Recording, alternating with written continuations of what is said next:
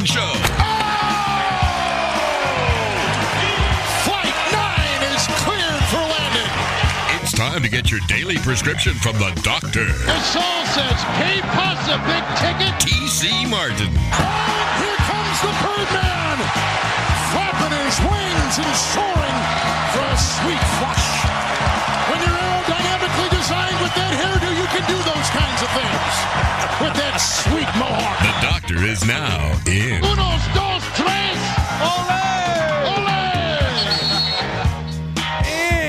And Olé, Arrivederci. That's about all I know. It's as far as I go right here. It is a thunderous Thursday edition of the T.C. Martin Show. Glad to have you with us wherever you may be. Streaming live, of course, tcmartinshow.com. Ballpark Frank in the house.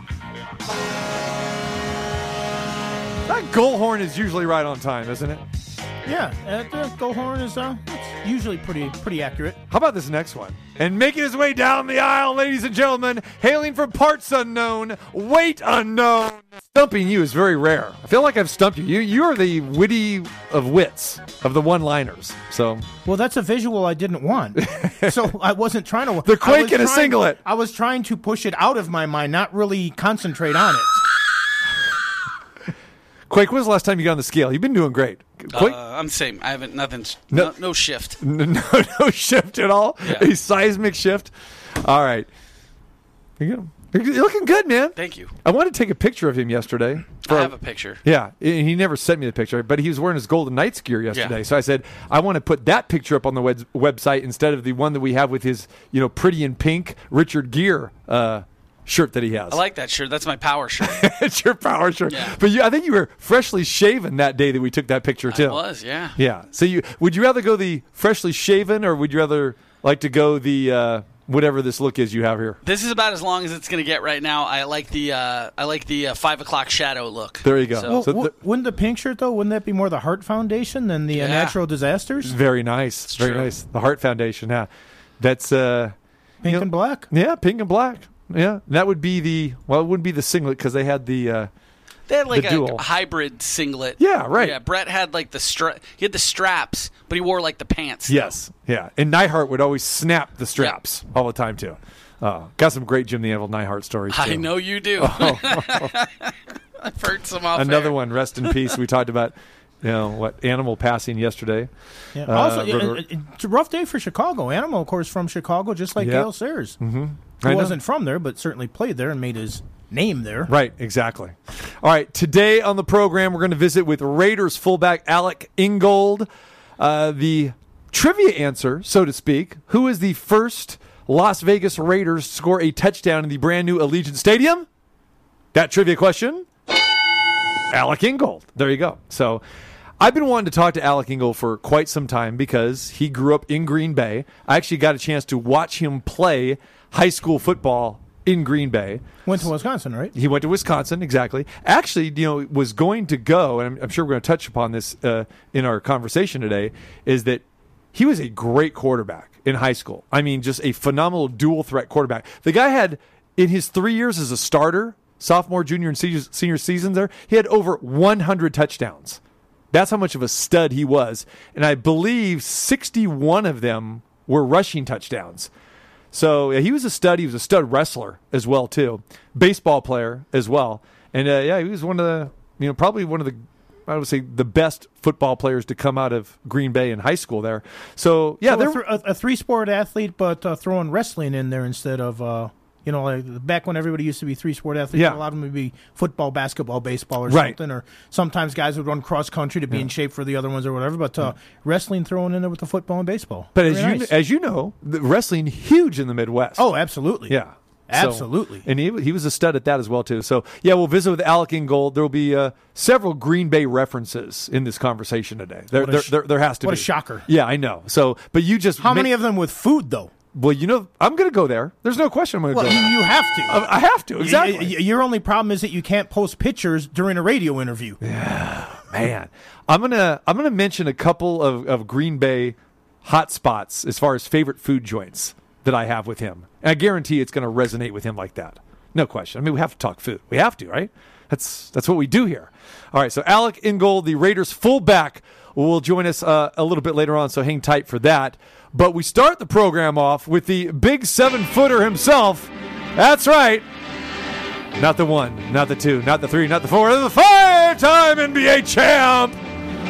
The pride of the CartWright Ranch. Big Bill Cartwright. You're going with this today instead of Nunchuck's sound bite his open with Ray Clay at the stadium? Bonanza gets a good pop out of the 7-footer. He pops every time he hears that. He likes Bonanza. I like Bonanza. Do you like Bonanza better than the Ray Clay introduction of the man in the middle? Because remember, you are the original man in the middle. Well, as long as you phrase it the right way, because you could have said he was the black sheep of the family, but you didn't. You went the other way, so it's very acceptable. How about we go with Black Bart from Blazing Saddles? He was a tremendous sheriff. How about we go with that? The sheriff of whatever, the sheriff of Elk Grove. Can we go with that? How's that? What is your Blazing Saddles? You got to get that in. Did you get like some kind of commission on that? Dude. Like every show is Blazing Saddles. Because I know how much of a Western guy you are. Do you know any other Westerns? No, and it's funny because Frank and I were just talking about Westerns, and I think he's with me on this because Mel Brooks, one of the greatest directors of all time, all right? And that's another CartWright family contest you have to have, is the greatest director of all time.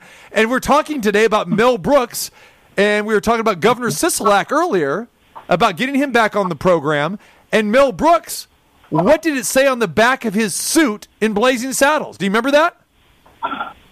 No, I don't. I don't remember what he said in a Western. Frank, help him out. Help Bill out. What the governor Mel Brooks said in Blazing Saddles, one of the greatest Westerns of all time. It just said Gov. He was the Gov. It said Gov in the back, yeah. But Bill doesn't know what he said, so give him a couple of his lines. Well, I mean, he said all sorts of stuff. Of course, the woman that was quite well endowed up top, he talked about Bernadette Peters, right? Yes, Bernadette Peters, yes. And when he was trying to play with the little paddle ball thing, and he was saying his is broke, and it was just a hilarious thing, Hey, give me my pen. Where's my pen? And then when he was looking for the ducky in the bathtub, the ducky, yeah, ducky. Yeah. No, that wasn't him. That was Harvey Korman with the ducky. Oh, yeah. Yeah, it was Harvey Korman. What a cast. Bill, you got to tell me, you had to be a Blazing Saddles fan. I like Blazing Saddles, but that's not a classic line. And nor is it a classic line to talk about the fact that he had Gov written on the back. That's preposterous. How could you even reference that? I don't get that at all. It's a great movie. Great movie. Okay. And the reason is you think it's a great movie because you don't know Westerns. There's two things you don't know. You might as well own up to it. You know no Westerns and you don't know sci-fi. So why even get involved with that? Guilty on both counts. You don't know anything about that. I'm not bringing up. When do I bring up sci-fi? When do I bring up that nonsense? And I haven't brought up Westerns.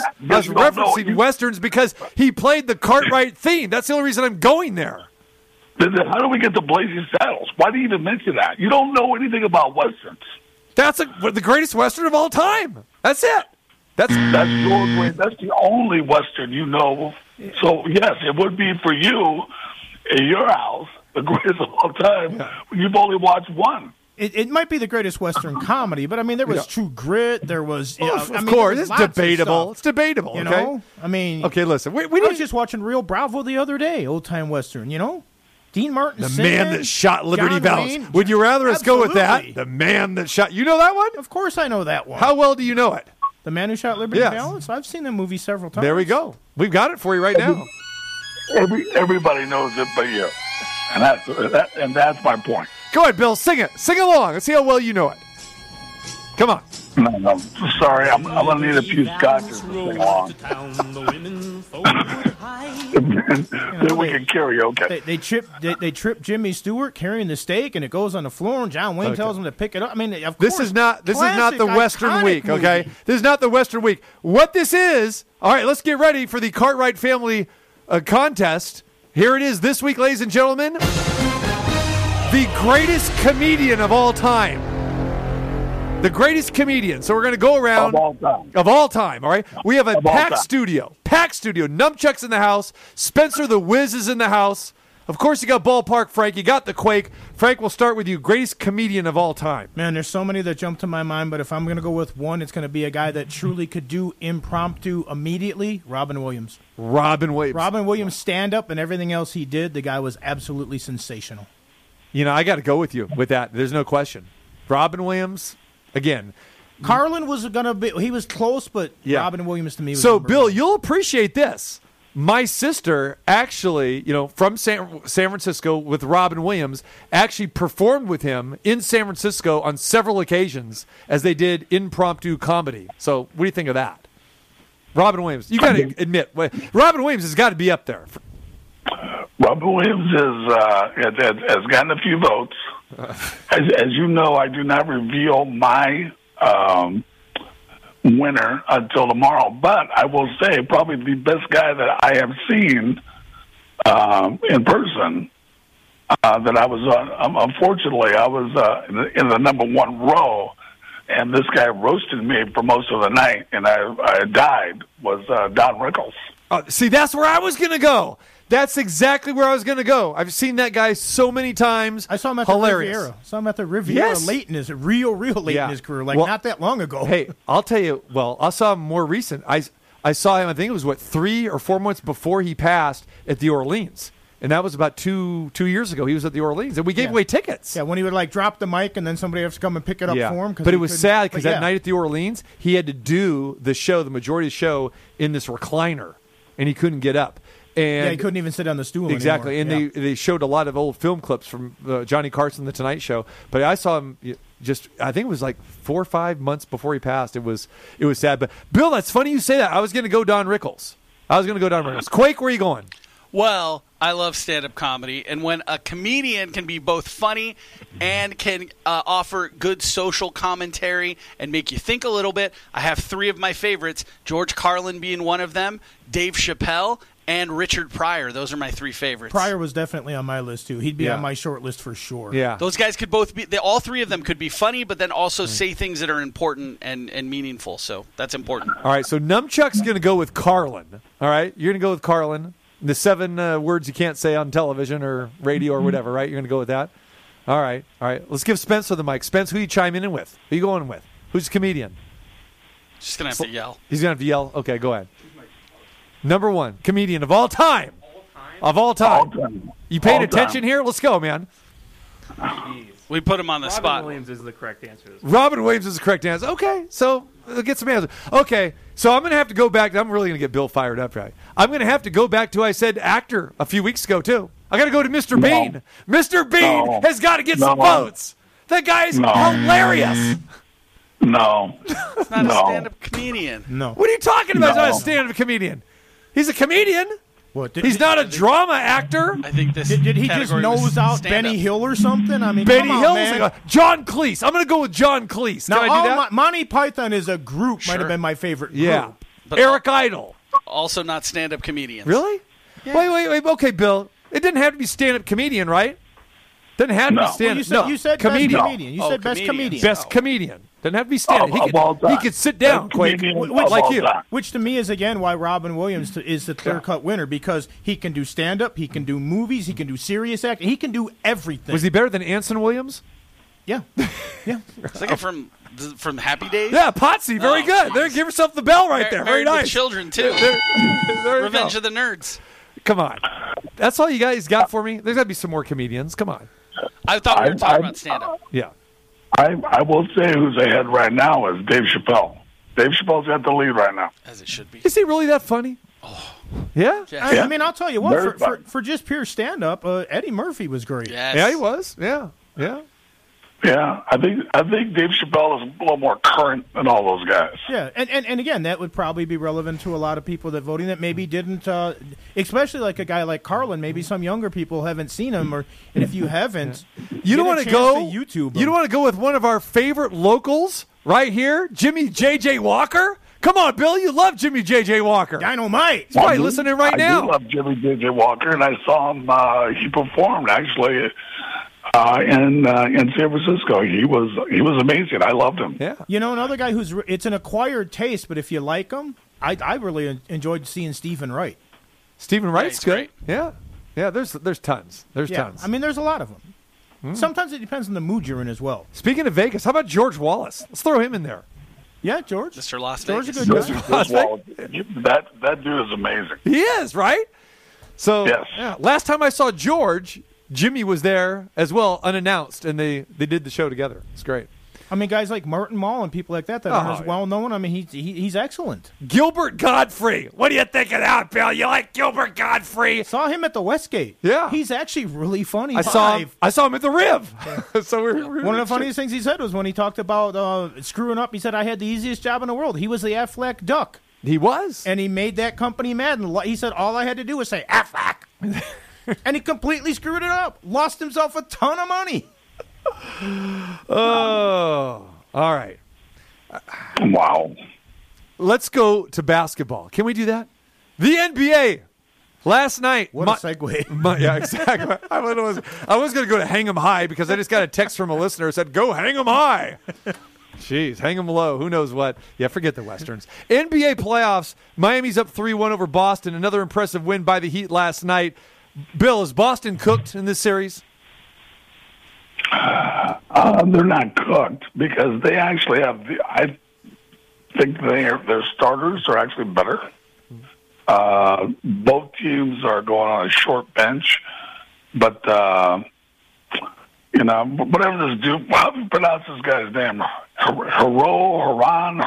Hero from Kentucky. Yeah, Hero. He's a hero. Yeah, that kid was amazing. You're trying too hard. It's just Hero. To come off the bench. Well, I want to pronounce it correctly. I understand. I think that's a huge factor. When you got a guy come off the bench, you got a guy who can put up those many points, and also a big factor is what Miami did defensively. Played the zone. And they really struggled once they got the ball in the paint. They couldn't finish in there. So that was a huge factor in that game. And I thought that Miami was trying to screw up the game at the end by not just playing how they had been playing and just be aggressive. And they tried to hold the ball and really made it a lot closer than it was. But it's 3-1 now. It's going to be very difficult for them to come back unless they, got to discover how to play against the zone. They're going to use maybe somebody off the bench and then be able to guard them because Miami put up 144 points on them. So, to me, if you're giving up 110 points in a game, it's going to be really difficult to win. You brought up the zone. We'll see what happens. You brought up the zone, and the thing about it is hardly anybody in the NBA plays zone, especially when we get to playoffs. And Miami has been great at that. We saw Toronto take down Golden State last year, with the box and one. It's just amazing now that we're starting to get a little bit more talk, and there's been a little bit more love for these teams going zone. And I don't get it. Because, as you know, the zone is the easiest thing in the world to bust open, okay? Especially in the NBA, especially with sharpshooters. Why is it that these teams are having problems with the zone or having problems with the gimmicks like the box and one? It really doesn't make much sense because the reason why a lot of coaches don't do that, specifically in college, because, like I said, it's easy to bust open. And with the NBA, where you have shooters galore, it just makes no sense to me. Give me some thoughts. Well, it should make sense because the offense they're running is a 5 and out. So if you've got 5 guys standing on the outside of the floor, you play zone. But you run a zone offense against that like you do in high school and college. You see a zone, you run a zone offense, okay? That's predicated on quick passing, cuts, back doors. You know that. And then, again, overflood the zone. With the man-to-man, you're running the high screen and rolls, the motion offense, this and that. But I see these coaches running the same offense against the zone. That goes against coaching 101 that you learn when you're coaching grade school, right? Well, I think the big point of that is that the teams like Boston, who they don't have and haven't played any post offense, they're not comfortable playing inside, and they're having a really difficult time, amazingly, inside. So that's the point. So it's like they're getting the ball in there. They can't score. They're more comfortable, and I'm not going to make it general, but it probably is. Teams are more comfortable now. Their offense is shooting jump shots outside. If they get the ball inside, they're having difficulties. So that's exactly what happened last game.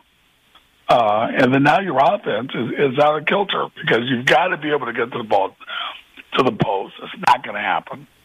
You'd like to get the ball to the elbow or free throw line. That's just not happening. And teams are still trying to drive to get in there, and they have a couple people to challenge them, and they can't finish. So it makes great sense to me. Because and let's face it, this is a guard-dominated offense. Guard-dominated by screen roll, high inside, and isolation basketball. So you've been doing that all year. So now you play zone, you change it. You change everything. There's no screen roll. There's no isolation. And there's no three-point shots. So the three things that you've been doing all year, now you can't do it. You've got to throw the ball inside. And that's exactly what I would do. Take their game away, make them do something else, and put them behind the eight ball. Hey, Bill, I want to flip it over to the West just for a minute here because the Lakers certainly looking to take a stranglehold 3-1, although we've seen Denver come from down 3-1 a couple times in this playoff already. But the Lakers recently, there was a story out today that they are contacting the NBA offices because LeBron James isn't going to the free throw line often enough. He only had 2 free throws in the last game. He's had 10 in this series. They think that he's been aggressive and he should be getting more fouls. Is this something that the Lakers think is actually going to have an effect with the NBA offices? Is it something they're doing to try to get into the head of the officials or just make them more cognizant of the fact that you need to start giving us some calls? Considering the Lakers were up in this series, look, I think the officials do a great job. I think that in a normal game, the officials are they're about 90% right most of the time, at worst 90%. So in basketball, is how it's being played now. But the fact you go to the basket, you get bumped. You get bumped at all, it's going to be a foul. If you fall down, it's going to be a flagrant. If you fall down hard, it'll probably be a flagrant too, and you'll be tossed out of the game. So I don't know. I don't really know what that means. I watched the last game. I didn't see it. The Lakers still scored 106 points. The bad thing is that Denver put 114 on them. So I don't know. My thing is try to guard somebody and not keep them under 110, and you're probably going to win the game. I'm just not seeing that. And I'm sure the Lakers didn't say that after they won the first game. They scored 126 points. 126. Well, we're just used to LeBron bitching and crying anyway, saying that he didn't get enough votes in the MVP voting, and so just more LeBron complaining. That's the way I look at it. Well, we know that because you're not LeBron's biggest fan. I think for me, look, every game is different. You can have different officials. It's like baseball referees. The calls are going to be a little different. Maybe the strike zone's a little wider. Maybe it's lower. Maybe it's higher. And with guys, the referees and the gals, the few that they have, everybody's that different. So the calls are going to be a little bit different. That bump you got last game, maybe it's not going to be called at all. So the games are going to be loose. They're going to be tight. So you just play, and that's part of basketball. You've got to adjust the games being called. You have to adjust to the situations that's at hand. And my thing, Denver won that game because they were the most aggressive team, which is usually the case. The team that is the most aggressive, offensively or defensively, is going to be the team that wins. And that's exactly what happened. And we'll see how they react. If the Lakers come out aggressively, they pounded Denver inside, pounding them, and played a big lineup. So we'll see what happens. We'll see if they continue. If they're the aggressive team, they're attacking the basket, I think they'll win. If they're going to play country club 3-point shooting, I think it's going to be tough. Yeah, I think the Houston Rockets have been eliminated, so no more. We don't have to look at that. Country club 3-point shooting. Bill Cartwright joins us, the big 7-footer. Another 7-footer, Kevin Garnett, guy you know pretty well. He had some comments talking about, watching these games or playing these games in the bubble.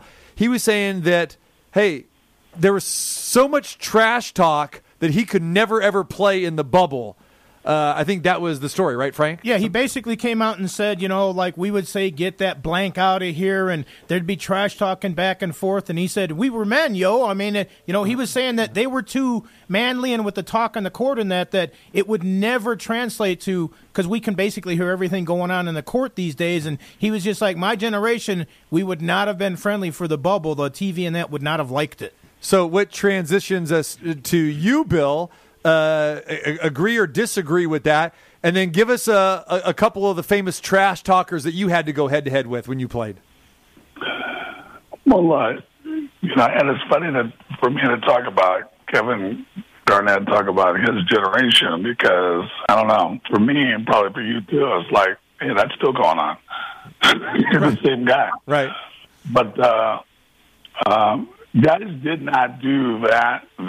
There was no big trash talkers, at least not that way, because for one thing, you could have an opportunity to smash into somebody back then, and that would take care of itself. But we were more about play and less talk. So I'm not a big fan of when it's supposedly trash talk.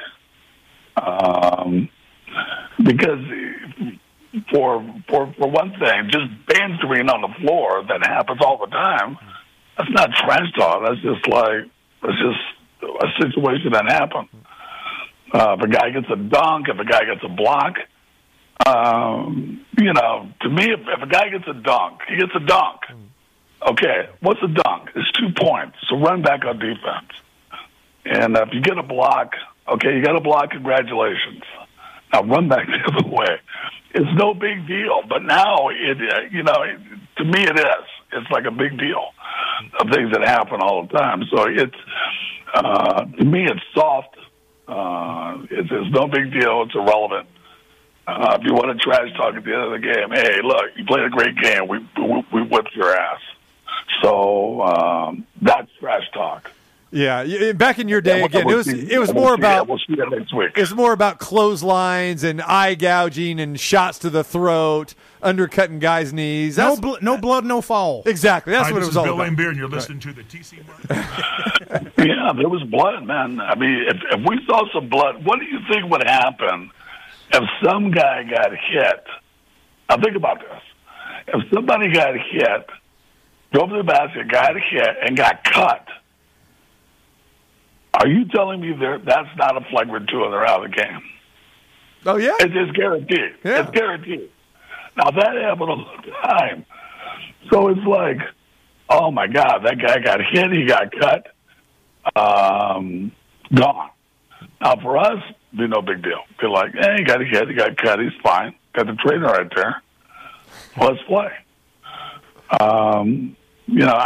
I still remember a game when I was playing against the Knicks, and I got hit in the mouth, and which it happened all the time. You hit in the mouth, elbow, no big deal.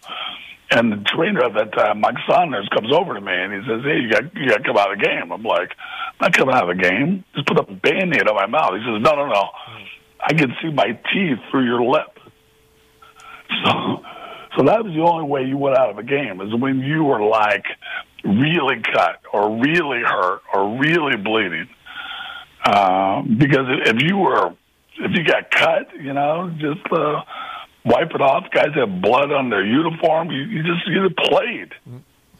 It was no big deal. But the league is now. It's a softer league. It's guys, and probably rightly so. You can't deliver that kind of a blow anymore, and probably rightly so. I mean, we're probably not too bright to accept that kind of play, but that's what we were dealing with at that point in time. But that was basketball. That's it. That's the basketball we love to watch. Plain and simple. There you go. All right, my friend, we appreciate it. Who you picking tonight? You picking the Lakers, or you picking the Nuggets? This is the Lakers series to win or lose. Lakers have a better team. They got a better bench. They're more versatile. They can go small. They can go big. I think they need to stay big and pummel them inside. But if they score around with them, Denver has the ability to score. They can't give up more than 110 points in a game. They've got to control the tempo. They can do it. It's all on them. It's their game. It's their series to win or lose. And Anthony Davis has to have more than 2 rebounds. That's an embarrassment. I mean, as a big man yourself, come on, 2 rebounds in a playoff game? Are you kidding me? Is that the ultimate softness right there? Well, look, Anthony Davis and the rest of the Lakers have to play better than the Nuggets. Team sport. So if that happens, if they play well, if they're the aggressors in the game, they're hungry, they come after it right away, and you'll see it right away. If they come after it, their intent is good. Like I said, it's their game, it's their series to win or lose. All right, brother. All right, we'll see what happens. We appreciate the time, as always, and fill us in next week on who the greatest comedian of all time is. And we'll start working on some ideas for next week as well, too. All right? It's not Mel Brooks, so just remember that. CartWright! CartWright! CartWright! He yelled CartWright. I missed it. Who's CartWright? I'm CartWright. You're not CartWright. Of course I'm not CartWright! And they're 2 of the greatest comedians of all time right there. Right there. Plain and simple. Jerry Seinfeld and Jason Alexander. All right, my friend. We'll talk to you later. Go get some Chinese food. Hasta la vista, baby. There it is. When we come back, Alec Ingold will join us, the Raiders fullback. Yes, we'll talk touchdown Monday night. We'll talk the Patriots. And yes, we'll talk food. Hi, this is Bill Laimbeer, and you're listening to the T.C. Martin Show.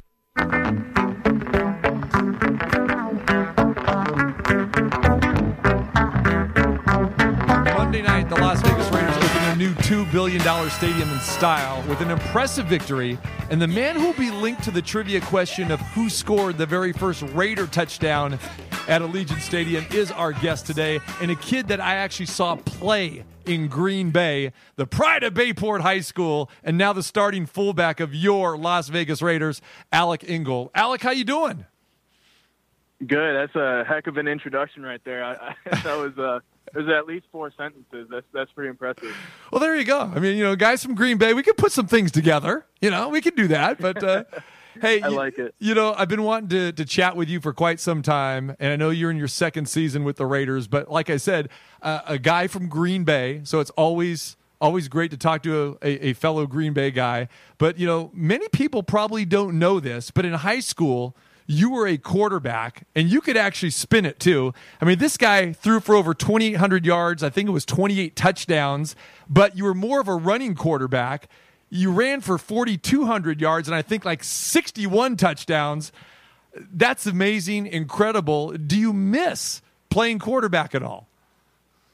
100%. I mean, I think going through the recruiting process late into the high school, I had a lot of interest, mid-major quarterback stuff, few offers to go play D1. And, at that point where it was Wisconsin as an athlete and never playing quarterback again, or, go give it a shot at Northern Illinois, try and be the next Jordan Lynch out there, try and run it, throw it, all that stuff. Once I had hung up that little part of me right there, it's been there's a little hole in my heart, but no, I think I'm good where I'm at. I love playing fullback. I love the physicality of it. So it's a double-edged sword for sure. Yeah, and that reminds me, and a lot of people, again, probably don't know this, but I remember your sophomore year, you actually had, I think it was a 95-yard touchdown run, and it was called back due to a penalty. You came back, seemed maybe a little gassed in the huddle. Next play, they backed it up, half the distance to the goal, and you ran for 97.5 yards for a touchdown. That must have been against Green Bay West. I don't know who that was against, but who was that against, by the way? But think about that: 95-yarder called back. You come back and you run for 97 to the house. That's incredible, man. Yeah, that was my first varsity game against East De Pere. Okay, and they were good. So yeah, they were pretty good. There was a little trash talk. We didn't know who was going to win that game, and I ended up getting to clean up some garbage time at quarterback and made the most of it on those 2 runs. So you mentioned about the possibility of going to Northern Illinois, being the next Jordan Lynch as a quarterback. You did go to Wisconsin, like you mentioned, not really knowing what position you were going to play. I'm curious, talk about that decision and the conversation you had with head coach Paul Christ at that time when you decided to go to Wisconsin. Yeah, I think just it was a new coaching staff, and they didn't exactly know, who they were inheriting and all that stuff. They were at Pitt, and he's like, we have a thought that, linebacker might be your thing. We're going to start you out there. But he's like, I do see a little bit of James Conner in you when he was over at Pitt. So that guy ended up going to running back. You never know, what could happen. So from that point on, they're really open with me about that, and just understanding that showing up and being a coachable football player was going to get me as far as I could go. I put a lot of trust into that coaching staff to kind of just figure out a spot for me and just play as good a football as I could be. And, it went from linebacker then to running back week 3 against Hawaii. Started my career out at running back, started week 4. And then the next year went over to fullback, and then the rest is history there. So just bouncing around and knowing that I needed to be coachable. I learned a lot of lessons there at Wisconsin, just moving positions, just being a team player and figuring out that whole process for me. Well, you went undrafted.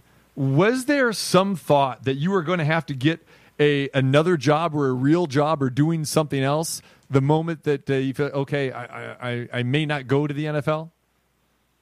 Yeah, so my junior year finishes up, and I was back up my junior year at fullback, and I actually went through, a whole lot of vetting, a whole lot of job search, and I ended up getting a job offer to sell Oracle software, like computer software. So I took a job out in Boston. Like I was, if football didn't work out for me, going into my senior year, if I got hurt, if the season didn't go perfectly as planned, I had that job kind of waiting for me out there.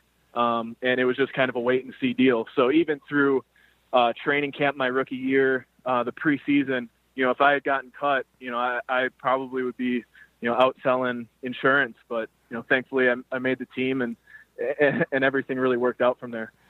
We're visiting with Alec Ingold, the fullback for the Las Vegas Raiders, scored the very first touchdown at Allegiant Stadium for the Silver and Black on Monday night. So you got the call from John Gruden. You got the invite to come to training camp. We're talking about last year, of course. How confident were you that this thing was going to work out with the Raiders? Yeah, I think I had to go into it with supreme confidence. We talk about that job, and some people might say that sounds like half foot in, half foot out, but really, I think it just freed myself to just give it everything I had, play relentlessly, be consistent, and just be the best version of myself every single day when I woke up. So, 5 months of sleeping in a hotel with Foster Morrow and just grinding it out in Oakland, California, it just kind of going through that whole OTA process into training camp in Napa. I was, playing some of the best ball I've ever played, and just with the most effort and the most, coachable I could be, some of the lessons I learned early on at Wisconsin, and really just gave it my best shot and left it up to the coaches to make that decision. And once they, pulled the trigger on my name and, I make the team, then right there from the start of the season, I didn't play my best ball early on in the season, but I was definitely giving that effort and was really ready for whatever and trying to just improve every single day. Now, that relationship with Coach Gruden actually started at the Senior Bowl, I believe, and also Josh Jacobs was there, the running back from Alabama. How key was that trip and participating in those workouts and getting ready for the Senior Bowl under Gruden and meeting Josh Jacobs? Did you realize at that point in time that hey, this is going to be a key element for me to get to the NFL? Yeah, just getting in front of that coaching staff at the Senior Bowl was huge. I met Josh at the Combine, actually. I think he was a junior. But, Coach Gruden, meeting him there, meeting the whole staff, and just understanding what it took to be a football player there, and just showing the willingness that I wanted to get better. I knew I wasn't an NFL quality fullback yet, and showing the willingness that I'm going to do whatever it takes to kind of be your guy was really my mission there. And I think that's what led to that phone call day 3 of the draft after going undrafted and solidifying that relationship, and knowing that, regardless of getting drafted or not, my goal was to be a heck of a fullback for Coach Gruden in this offense. It wasn't to get drafted or not get drafted. Now, we know Gruden has those Green Bay ties as well, too, and he's still fond of Green Bay. I'm sure that had to come up. Does he ever talk about his days in Green Bay? Do you guys ever chat about that? We did a lot last year, just when he was a coach out there, position coach, and I just let him know that, those teams growing up, they really built a foundation for success in Green Bay, and that's kind of what gave me the love for football, watching Donald Driver and Amon Green, Will Henderson, Brett Favre. I grew up, loving to watch all those guys, and we got to watch a lot of winning seasons in Green Bay. So I knew he was that coaching staff that he was a part of was a huge reason for that. All right, Alec Ingold, fullback of the Raiders, joins us. Let's talk about the transition from Oakland to Vegas. Obviously, the cities and the stadiums are completely different. How was that last year for you, being in the middle of that situation? You're a rookie, but knowing that the Raiders are leaving Oakland, fans are in the stands, you have to deal with that, and then knowing that, hey, you're going to be in Las Vegas a year later. I think it was a huge blessing to be a part of the Oakland Raiders, be a part of that last year, to be able to live in Oakland and feel the history and the importance of what this franchise is, and to be able to understand that and be a part of that, to be able to play in the Coliseum, walk the same halls as all those greats that have played. I feel like it gives a lot of us that were able to be a part of that team a sense of the toughness, the grit, the determination it takes to be a Raider, and then to kind of bring that to Las Vegas and understand that we can put our own stamp on that. But understanding the greats that came before us, I think that last year in Oakland was historic, and I think it was really something that I will never forget. I'm very thankful for. All right, you guys are 2-0 right now, coming off the big victory against the Saints on Monday night here. What have you felt have been the keys to these two impressive victories so far? I think, being able to adjust on offense, big stops on defense, playing complementary football, feeding off of one another, and obviously, under center, Derek is doing a great job getting Josh and our O-line, our strengths of our offense into good looks. And like I said, just being able to adjust, no one has an ego on this team, and just being able to understand that you're able to play your role whenever your number gets called, do what you're supposed to do and do your job, and know that when we're making adjustments, when we're trying to, figure out how to move the ball down the field and get into the end zone, your role is going to play a part in it at some point or another. So just understanding the importance of each and every play and just staying on schedule has been huge for our offense, and then our defense being able to make those key stops. Let's talk about that first touchdown that you scored with the Raiders in Allegiant Stadium there. Did you realize, you must have realized at that point in time when you got in the end zone that, hey, history was in the making? Kind of take us through that and how you felt afterwards. I think, once you catch the ball and you get into the end zone, you want to celebrate with your teammates. So that's exactly what I did. It just turn around, be with my guys. And then, once we're heading off to the sideline, got the ball back, and you're sitting down there for a little bit, that's when it kind of sinks in, like, what history just happened. And I had to get ready to run down on kickoff the very next play. So thankfully, Coach Versace gave me that play off. But, no, just understanding that, it was an important part of the game, but, you still had to be locked in and ready for the rest of the game. So it was a little bit of not reminiscent, but understand where you're at in the moment and then tying it right back into playing some ball. And I'm sure you've heard it quite a bit, and of course I mentioned it too, being the trivia answer of the first touchdown at Allegiant Stadium. How does that sit with you? I think it's cool, but hopefully that's not all I'm known for out here in Vegas. So right. It's a solid start. So let's just hope that Josh and I can do some damage here for a while. All right. Speaking of damage, we look at the Patriots this weekend coming up on Sunday. Offensively, what do you guys feel that you can do well against them, especially that Belichick defense? Yeah, exactly. I think the Belichick defense is spot on. They're going to confuse us a lot and try and give us a lot of different looks. So being able to be confident in our rules and being able to play football fast, I think, will be huge for us. We got a good game plan, so it's all about just trusting the rules and the looks that they're going to give us and being able to adjust on the fly. So I think it's going to be something where they're going to give us something on film that we haven't seen yet, and however we're going to deal with it is how we're going to play this game Sunday. So I think it's going to be a lot of above the shoulders, and hopefully we can execute when the time comes. All right, looking forward to that on Sunday. The Raiders taking on the Patriots in Foxborough. All right, Alex, since you've been here in Vegas, obviously it is much different than Oakland. It's different than Green Bay. Give us your thoughts on living in Las Vegas. You've been here now for, I guess, pretty much the last 5 or 6 months or so. Yeah, it's been amazing. I think there's a lot of elbow space, a lot of room to move around, and just being here with my girlfriend, my dog now, it's nice.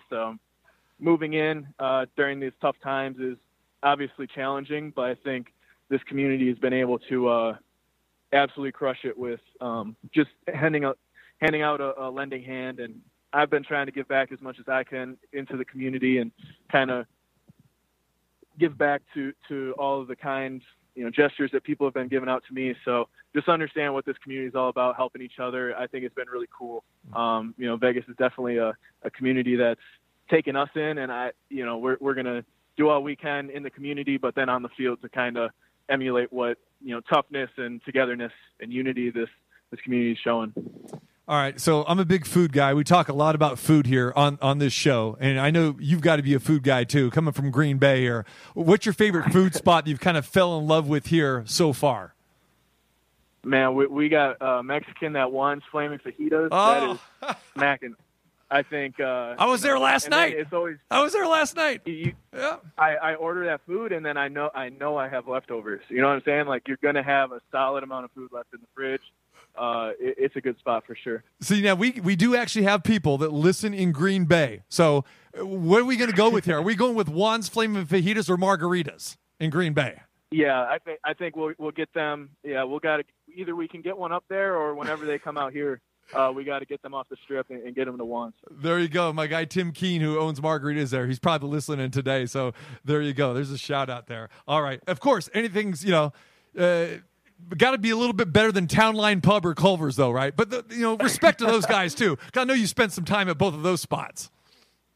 That's a little comfort food now, so don't get it twisted. That's some good food. You got that right. And doozies, that's big time right there. You got that right. I'm not going to argue with you, my friend. I'm with you on that.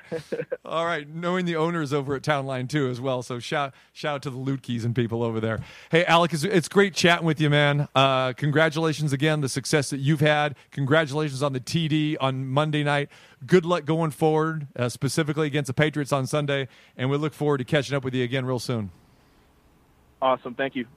Alec Ingold, the fullback for the Las Vegas Raiders. Exciting game Monday night, and great to talk with him. And again, a guy who is young. He's only 24 years old. A guy, Frank, that almost went to Northern Illinois, but again went to Wisconsin and to play fullback there. I think that suited him very, very well. So, and again, Raider fans love this guy. Yeah, and of course, playing in the Big Ten as opposed to Northern Illinois, who's kind of bounced around a little bit here and there. But he could have been a Husky. But now he gets Husky by eating comfort food. So and he mentioned Jordan Lynch too. Yeah, was a great quarterback too that a lot of people thought would make it in the NFL. Oh, absolutely, but really didn't. Yeah. There you have it. All right, so great talking with Alec Ingold. All right, so we talk about the Raiders and the Patriots coming up on Sunday. I love John Gruden's comment yesterday. He was saying, "Oh, Cam Newton? You mean Slam Newton?" He goes, and he's just like gushing over Cam Newton. This is going to be interesting. Anytime you have the West Coast team traveling 3,000 miles, it's always a challenge. And it'll be interesting to see how the Raiders attack that Bill Belichick defense, because right now Belichick, he watched that game Monday night too. And to see what that Raiders offense did against the Saints D, that shocked a lot of people. I got to presume that Belichick is going to be ready. He's been watching a lot of tape, film, whatever you want to call it, and he's going to be ready for the Raiders here.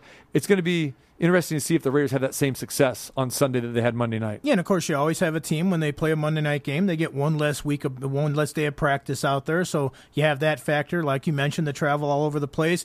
And if the Raiders were flying under the radar after Monday night's game, they're not anymore.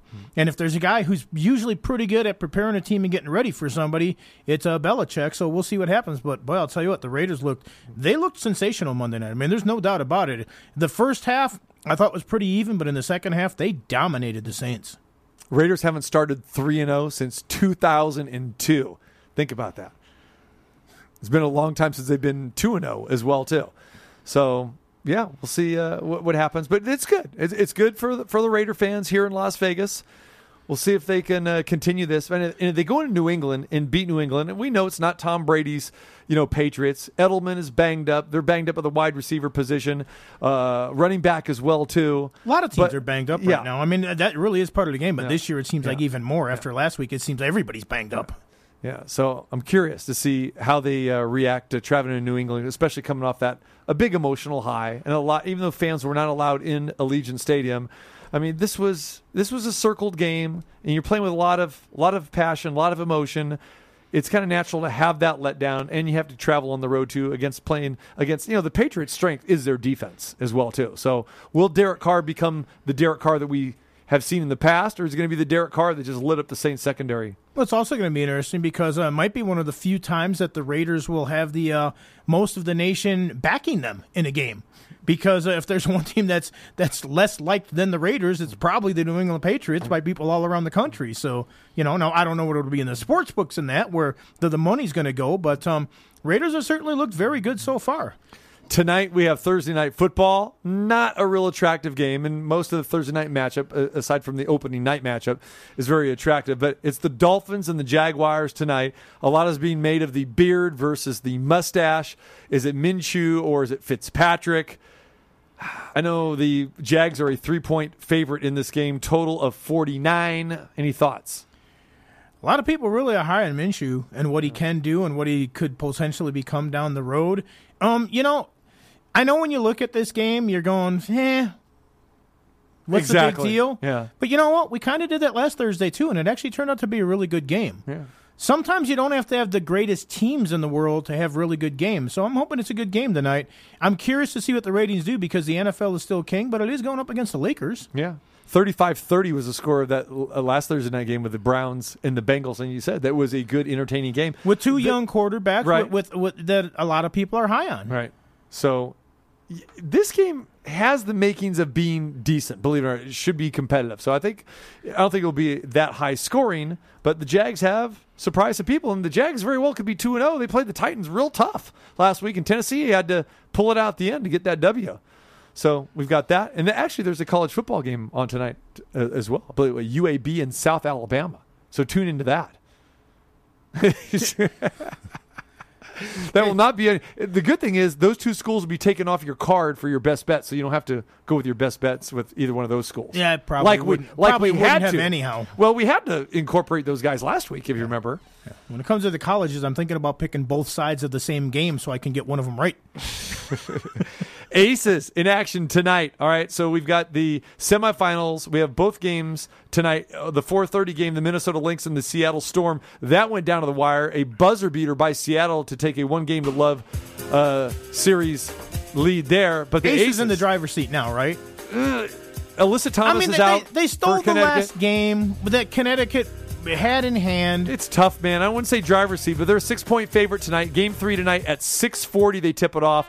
I'm taking the Aces. I don't know if I want to lay the 6, but driver's seat, I don't know. They should be. They're the 1 seed. Hey, we know the 1 seeds don't always win, my friend. You know. We know that. You know that from hockey. 1 seeds don't always win. Well, absolutely. Yeah. All right, so Aces win by 8 the other night, 83-75. Game 3 tonight at 6:40 p.m. All right, tomorrow, come on by and join us at the Cosmopolitan of Las Vegas in the sports book. The champ is in the house tomorrow on Showtime, Sean Porter. So look forward to that. Always a fun time with Sean. And he's going to have some knockout picks. He's going to have some knockout picks. I guarantee he'll be picking the Cleveland Browns because that's all he ever does. And like you, I shouldn't introduce you guys because Ohio State Buckeye through and through. Buckeye Mania, baby. Yeah, get ready for that. The Ohio State University. All right. We'll have our best bets tomorrow as well. Want to thank Numchuck. Want to thank Alec Ingold from the Raiders for joining us, and also the big 7-footer, Big Bill Cartwright. If you miss any part of the show, check out the interviews and everything at tcmartinshow.com.